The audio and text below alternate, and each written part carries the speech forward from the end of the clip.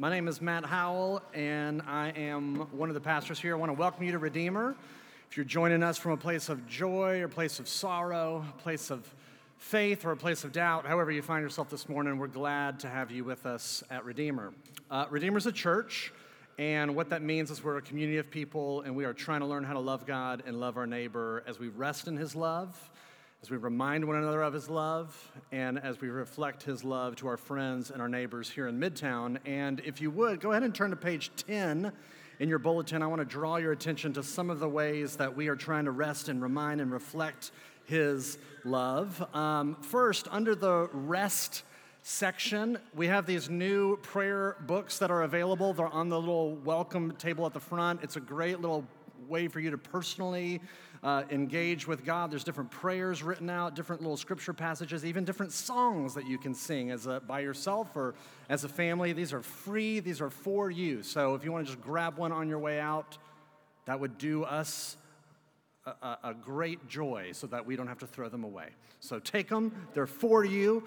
Under the Remind section, this afternoon, we have our Intro to Redeemer class. This is a way for you to, if you're ever interested in exploring what is Redeemer, how can we look under the hood to see what is it about this community, how do they think about things, why is this church here? We'll go over all of that today. That class starts at 4 o'clock. If you're ever interested in even joining our church in terms of formal membership, would invite you to come and be a part of that class. You can still sign up. You can still show up. There's a little link. You can sign up right now or sign up this afternoon. Or even if it gets to be 3:45 and you're like, oh my goodness, I forgot to sign up. Can I still come? Yes. Please still come. We'll have food and drinks and fun times waiting for you this afternoon, 4 o'clock. Right underneath that, we have a men's night this Thursday, tax day, April 15th. I guess it's not tax day this year, the old tax day. This Thursday, we're going to hang out at Rail Garden, just the guys this time around. I was wanting to name this event Male Garden, but maybe next time we'll call it Male Garden. But anyway, if you want to come and hang out with us, grab a drink, grab some food, hang out with some people, 7:30 this Thursday. The last thing that I will draw your attention to on page 11 under Reflect. First of all, I want to thank those of you that signed up for our Serve Day, our very creatively named Serve Day yesterday when we helped out at Idlewild Elementary and did a bunch of landscaping work and stuff that they needed help with over there. Thank y'all for those of you that helped sign up and bless our neighborhood in that way. Another way that you can help serve our neighborhood is, we're highlighting different partners that we're friends with, people that we link arms with in the city, and the Overton Park Conservancy is featured this April. I won't go through all the little bullet points, but you can see there are ways that you can volunteer personally or with your place of work. There's lots of different ways that you can give, lots of different avenues. They would love to receive your money. So, different ways that we can partner with and bless this organization that is really seeking to bless our city. So, that's it for announcements. Thank you for bearing with me. I would love to now invite Sally Pace to come up. She is going to be leading us in the prayers of God's people.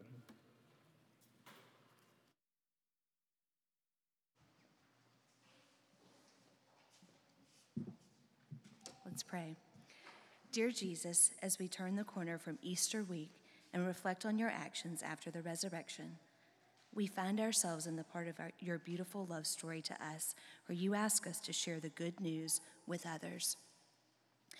And as we look outside today in our neighborhoods and city, we're reminded that our God makes all things new.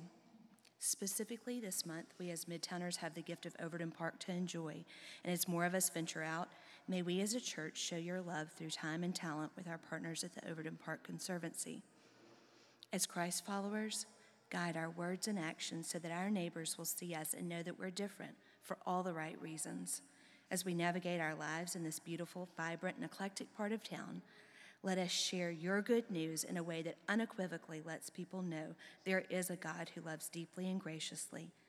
Help us be peace seekers and bridge builders, leading people to you. In your name we pray. Amen. Let's stand and celebrate Christ's resurrection together with this song.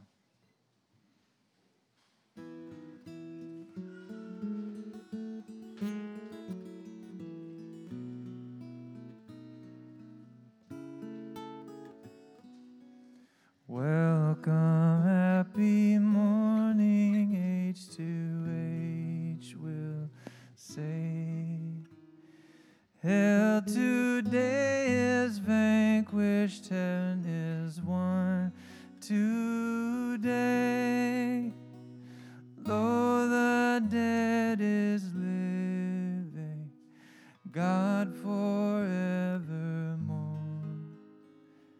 Him their true Creator, all His works adore. Earth her joy confesses, clothing her will spring. All fresh gifts returneth her returning King. Bloom in every meadow, leaves on every bough. Speak His sorrows ended, hail His triumph now. Months in due succession, toys with length and light. Hours and passing moments praise Thee in their flight. Brightness of the morning, sky and field and sea. Vanquisher of darkness, bring their praise to Thee. Maker and Redeemer, life and hell of all. Thou from heaven beholding human nature's fall. Of the Father's Godhead, true and only Son, mankind to deliver, manhood didst put on. Thou of life, the author, death didst undergo.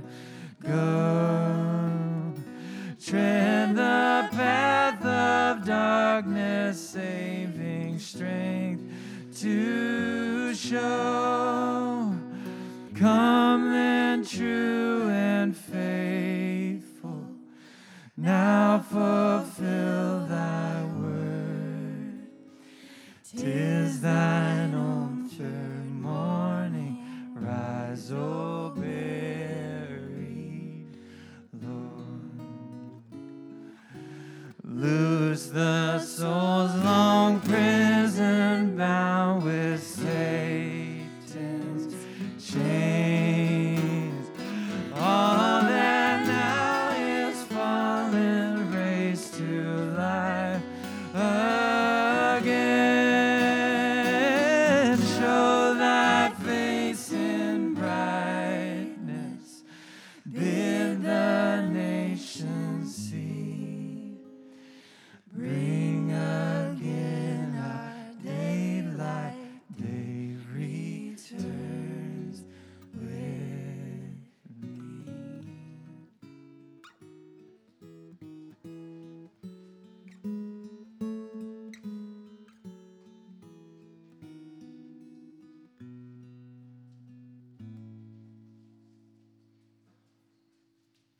Amen. Please be seated. And kids, 4 years old to second grade, if you would like to go to children's worship, you can meet Mr. Jake there in the back raising his hand, and you can go back with him for your lesson. If you're staying here, I invite you to join with one of our members, Margaret Pant, as she reads the scripture here for us this morning.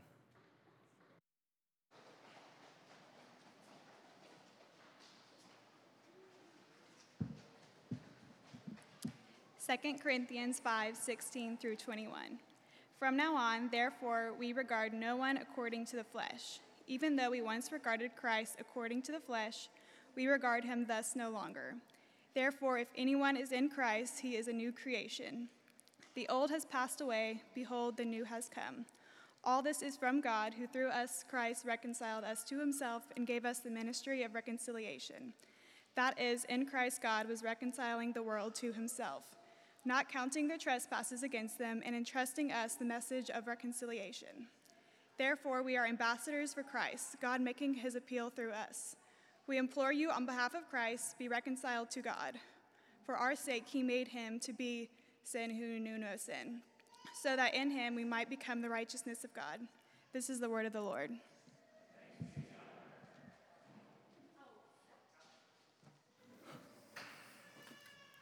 Well, good morning again. This 50-day season that goes from Easter to Pentecost, the church has traditionally referred to as Eastertide. And this is a season where the church kind of takes a sustained reflection upon and celebration of the resurrection of Jesus. And so during the season of Eastertide, what we're going to do is we're going to try to tease out some of the implications of the resurrection. That if Jesus actually rose from the dead, what does that mean for our lives? How does that actually impact our day-to-day experience? And to get into the passage that Margaret just read for us this morning, I want to set it up by talking about a This American Life episode that I listened to a number of years ago. It's a famous podcast, This American Life. It's a story about a man named Ryan Knighton, not Ryan Viner, but Ryan Knighton, who got lost inside of his own hotel room. He tells the story, when he was 18, he started to go blind, and by the time he was in his early 20s, he had completely lost all of his vision. And so he grew up, he gets married, and he had this arrangement with his wife. Whenever he was traveling somewhere for work, he would call her. The first thing he did whenever he got to a hotel room, this is the days before cell phones. So he's traveling, he gets to this hotel room, and he starts to orient himself by finding the bed, and so he starts to try to look for where the phone is, and he assumes the phone is on the bedside table next to the bed, and he kind of feels his way over to the bedside table, and he feels around. There's a lamp, but no phone. Strange, but okay, maybe it's on the coffee table. And so he feels his way down the wall, and he finds the sofa, and he feels that there's a coffee table in front of the sofa, no phone on it. And his description of it, he's like, I mauled the coffee table. Like, there's no phone there. And so he feels his way through the whole room. He's mapping out the whole room in his head, and he's checking countertops, no phone anywhere. He even just, excavates the bathroom looking for the phone. No phone in this hotel room. So he, kind of cuts his losses and goes to bed, only to wake up the next morning to the ringing of a phone. And so he rolls out of bed, and he gets the phone, and it's his wife. She's like, why didn't you call me last night? And he explains, I searched everywhere in this hotel room, and I checked this coffee table, and last night there was no phone on it, and now there is, and I don't know how it got there. So she, you're cool. Okay, I'm glad that you're safe. I was worried, but thanks, glad to connect with you. So he hangs up and goes back to bed, only the bed is not there. It's now a wall, and he doesn't understand why is there a wall there instead of a bed, and he's feeling away around this room, and here's what he says. He starts to get a little terrified, and he says, I'm a grown man, and I'm lost in a hotel room. And it turns out there was this little alcove to the side of his room that he had just completely missed. He had mapped out 95% of this room except for this one little area that opened up this whole new world that he didn't even know existed. And here's what he said. He said, when you're blind, you just can't assume anything. The problem is you get a picture in your mind, and if you get it wrong, you just live inside the mistake. Now that's a heartbreaking statement, but it's a pretty profound statement. For him to say, when you get a picture in your mind about what the world is like, and if you're wrong, then you just live inside the mistake. What if there's this whole other world that exists, and it's just outside of your sight because you just assume that the way that the world is the way that it is, but there's something else out there, and you're seeing the world from inside of a mistake? The claim of the Bible is that there is this whole new world. Don't you dare close your eyes, to quote Aladdin. There is this whole new world right underneath our noses, and we might be missing it. The resurrection of Jesus was God's way of jump-starting this thing that the Bible calls the new creation. You see that language in our passage in verse 17? New creation is this unbelievably loaded concept in the Bible. It's an idea that really in some ways captures the entire storyline of the Bible. In fact, one of renowned New Testament scholar named M.T. Wright says that this verse, 2 Corinthians 5:17, is one of Paul's great summaries of what Christianity is all about. So if you are exploring Christianity, or if you're just trying to figure out, okay, what is front and center of this whole Jesus thing, I think this passage will be extremely helpful for you. So, new creation, whole new world. I want to try to answer 2 questions this morning. What is it? And what does it matter? So if you want even simpler than that, you could say what and so what. So first, let's try to answer the what. The what. What does the Bible mean when it talks about new creation? Well, as you can see in verse 17, Paul uses this language of old and new. The old is past and the new is here. And anytime you're using language of something old happened back then and something new is happening here, you're indicating some level of there's a timeline there. There's a story there. Something has changed in the way that the world is. And what is that? Well, to answer that question, you really do have to zoom out and try to understand the whole Bible story as a whole. And if you go back all the way to the beginning, the Bible begins in the opening chapters with God creating all things good. In fact, if there's one word that were to jump off of the page, if you were to read the opening chapters of the Bible, it's that word good. It says God created this, and it was good, and God created that, and it was good. And then God steps back and looks at everything, and it's very good.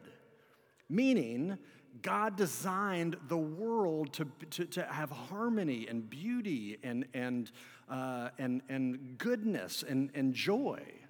This is why I think we instinctively, we love sunsets and we love strawberries. We love our coffee. These are all little indicators that we recognize that the world was designed to be good and beautiful and life-giving.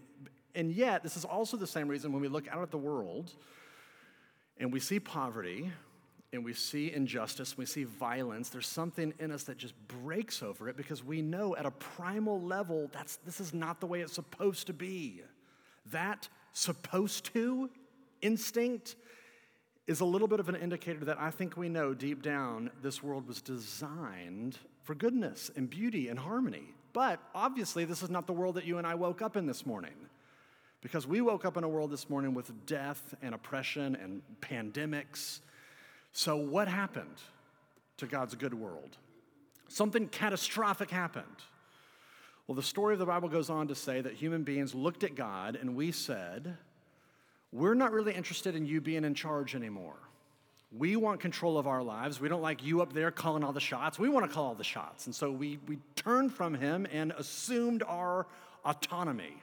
We severed the connection with him, and by doing so, we thought it was like severing an umbilical cord. And now we're free and we're independent, but we didn't realize it was more like severing a major artery, where now we're bleeding out and we've lost connection to this vital spiritual resource to keep us alive. And so death gets introduced to the world, and decay and disaster and everything messed up.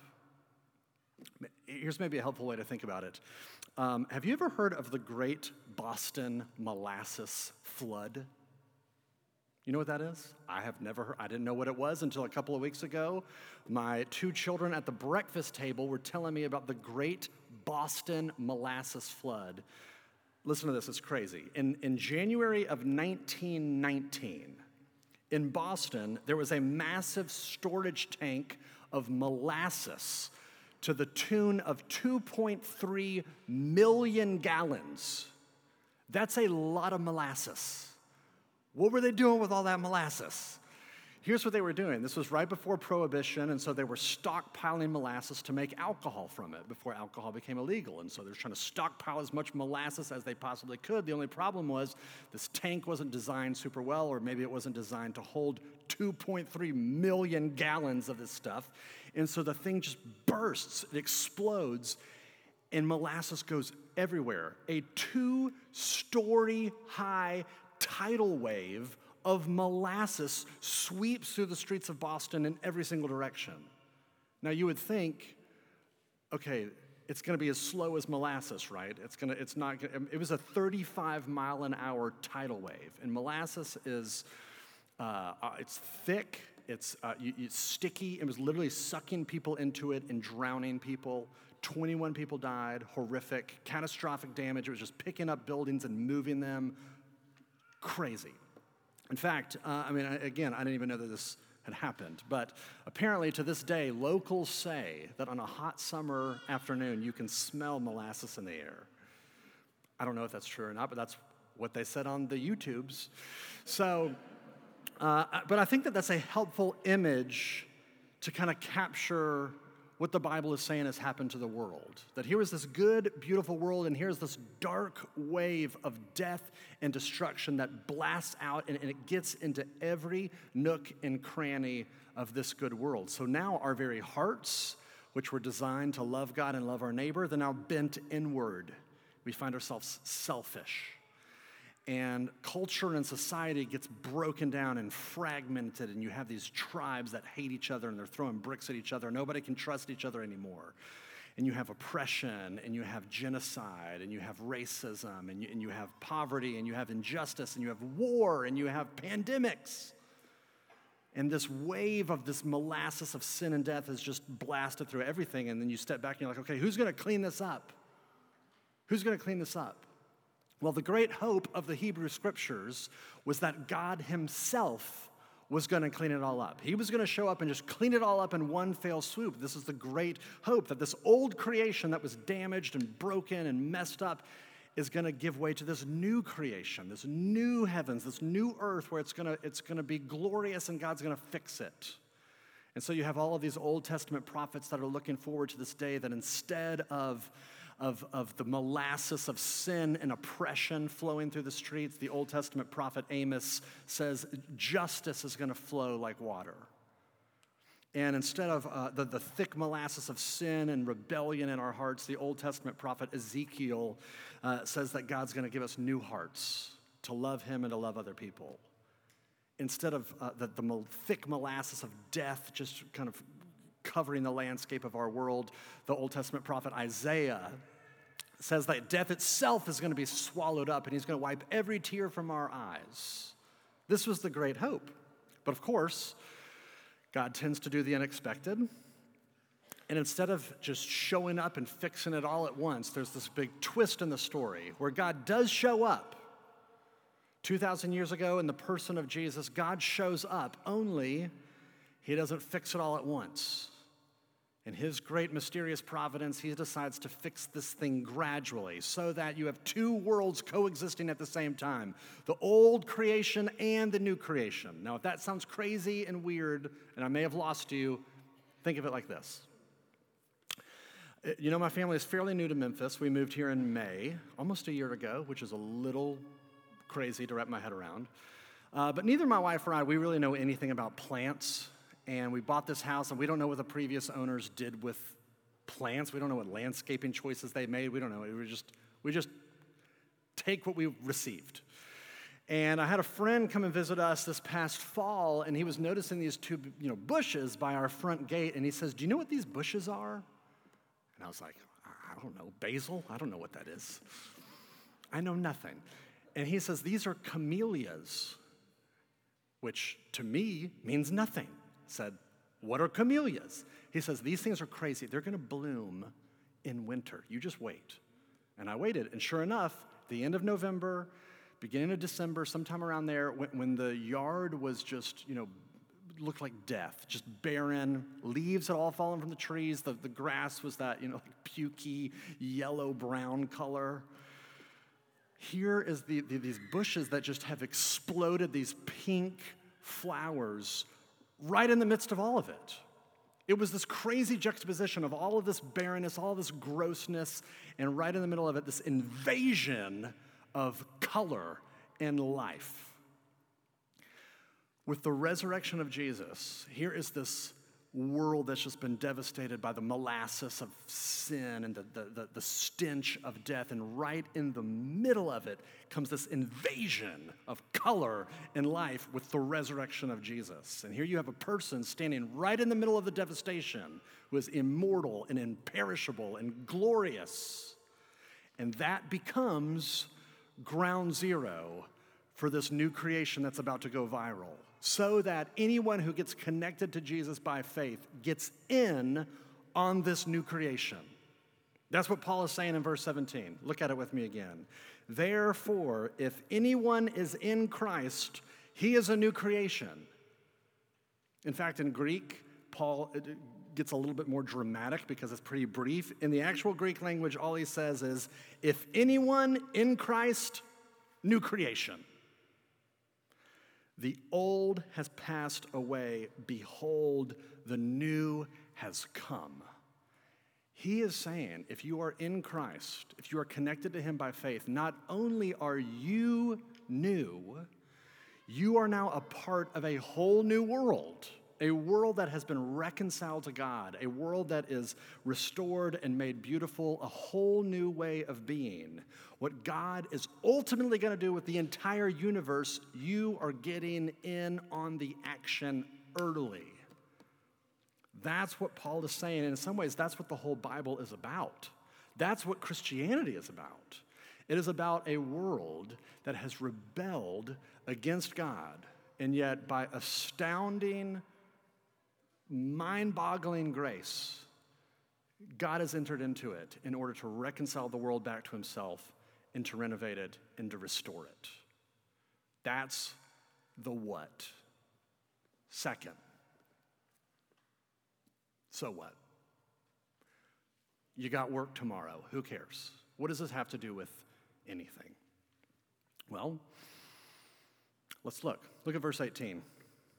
He says, all this is from God, who through Christ reconciled us to himself.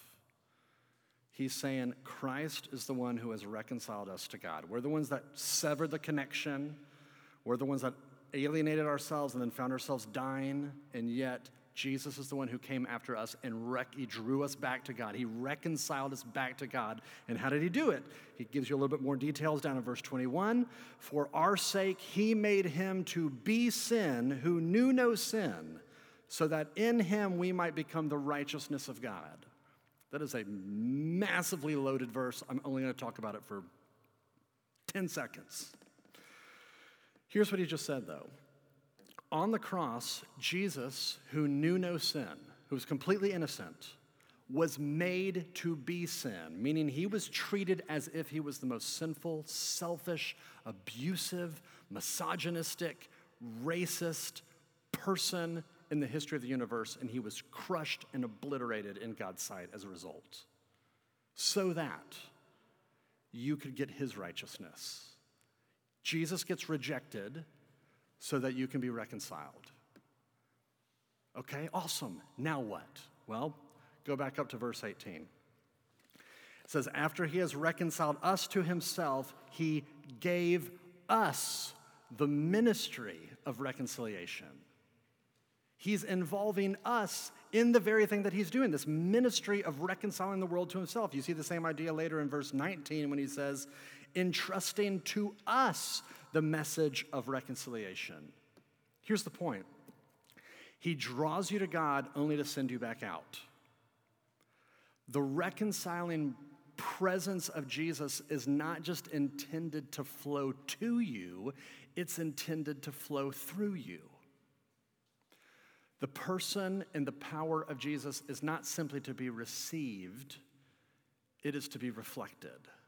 We are invited into this ministry. In fact, this is how Paul now sees how he fits into the world. Look at verse 20. He says, therefore, we are ambassadors for Christ, God making his appeal through us. If you consider yourself a Christian this morning, the resurrection of Jesus changes how you understand how you fit in the world. How you now see yourself is that you are somebody on mission. You're somebody who is now participating in this reconciling, renovating work that God is doing in the world. You are an ambassador of Jesus. That's what that just said. You're representing him to the world. You're living out your days representing him. That's what that just said. Is that how you see yourself? Is that how you see the world around you? Or are you living inside of a mistake? I think it's really easy for religious people to live their lives as if they are waffles. You know what I mean? Where you have all these different, these little compartments, and the kind of the syrup gets into each little pocket, but it doesn't overlap. There's partitions, and so it's easy to kind of chop up your life and say, well, over here is kind of my family life, and I live over here. I live in this neighborhood. My kids go to this school, great. And then over here, I have my work life, and I want to have a good career, and I want to work hard. I want to make some money because I want to buy some stuff. And then over here, I have my spiritual life, and I show up at church, and I pray sometimes. I try to be a good person. You kind of have these different compartments, and but the problem is all these different compartments are partitioned. They don't impact each other. And I think this is why it's really it's possible that you have people with tons of resources that consider themselves Christians, but they don't think about the needs of the city. They don't think about race. They don't think about poverty. They don't think about crime because it's a separate compartment. But what if you were not designed to be a waffle, but a pancake, where the syrup just gets over everything, and your whole life is intended to be integrated? Where if you are an ambassador of Jesus, that impacts how you think about your neighborhood. That if you're an ambassador of Jesus, that impacts how you think about your work. It all kind of bleeds together. What would that look like for you to think about yourself as participating in this whole new world of new creation right now? Well, again, there's a million ways we could answer that question, but I think here's one. I think partly you would want your neighbors to join the party.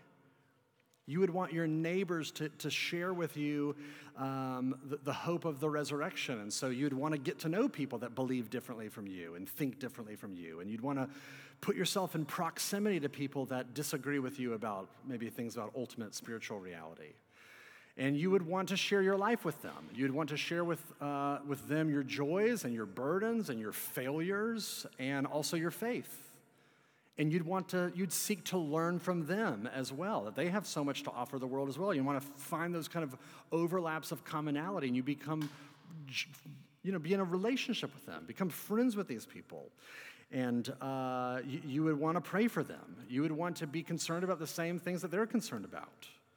You'd want to get involved in the needs of your neighborhood and think about how you can use your resources and your connections differently, how you can leverage your resources and your connections for the sake of other people.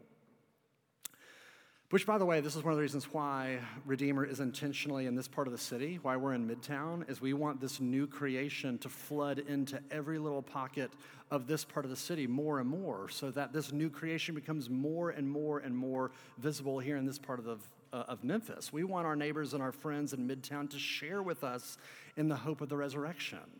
We want our friends and our neighbors in Midtown to find Jesus beautiful.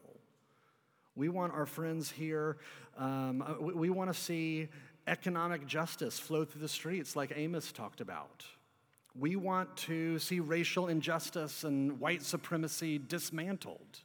We want to see this part of the city flourish and thrive, and pockets of neighborhoods where people struggle to keep their heads above water. We want to see those parts of our city develop and flourish.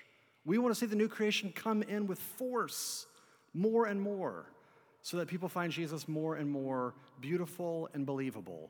How does that happen, though?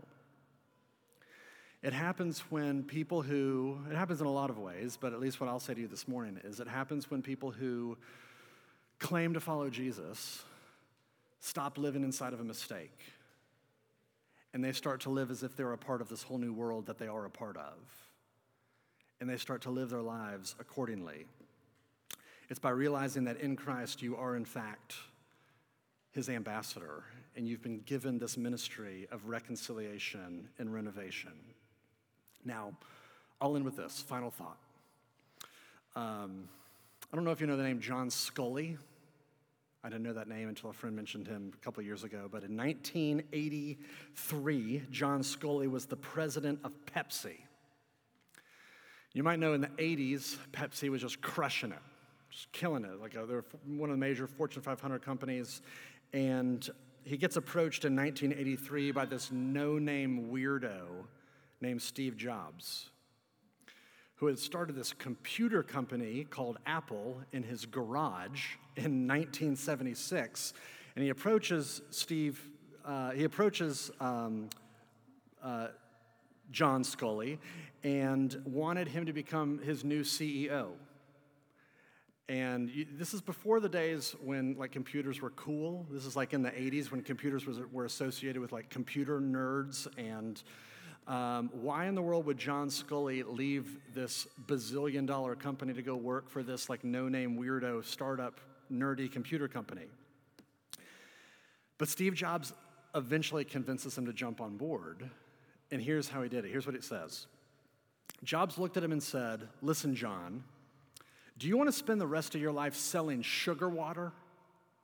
Or do you want a chance to help change the world?" And that did it. And that's an amazing question. You want to spend the rest of your life selling sugar water? Or do you want to help change the world? I'm not going to ask you that question, but I'm going to ask you a form of that question. When you get to the end of your life and you look back, do you want to look back over your life and say, I had some awesome experiences, ate some good food, went on some great trips, which would be great? Or do you want to look back on your life and say, I was somehow involved in participating in changing the landscape of Memphis? I mean, wouldn't it be amazing if in 20, 30 years from now, you had people come up to you just because you were rubbing shoulders with certain people in Midtown that would say to you, okay, I don't know who I would be or where I would be if you had not introduced me to Jesus?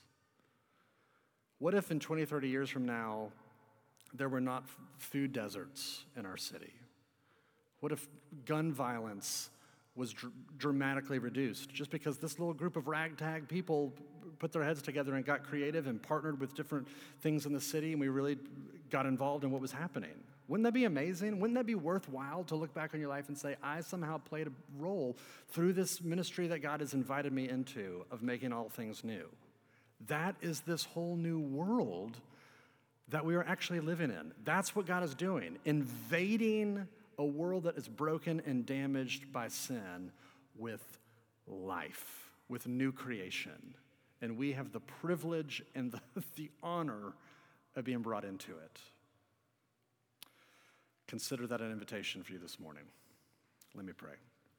Father, I do pray that you would help us to know how we can get in on the action of you making all things new. I pray that you would give us a creative imagination and vision and creativity to know how we can use our connections and our networks and our resources and our gifts to somehow labor for this new creation to take root more and more and more right here in our city. Thank you that you love us and you love this place as well. We pray all this in Jesus' name. Amen.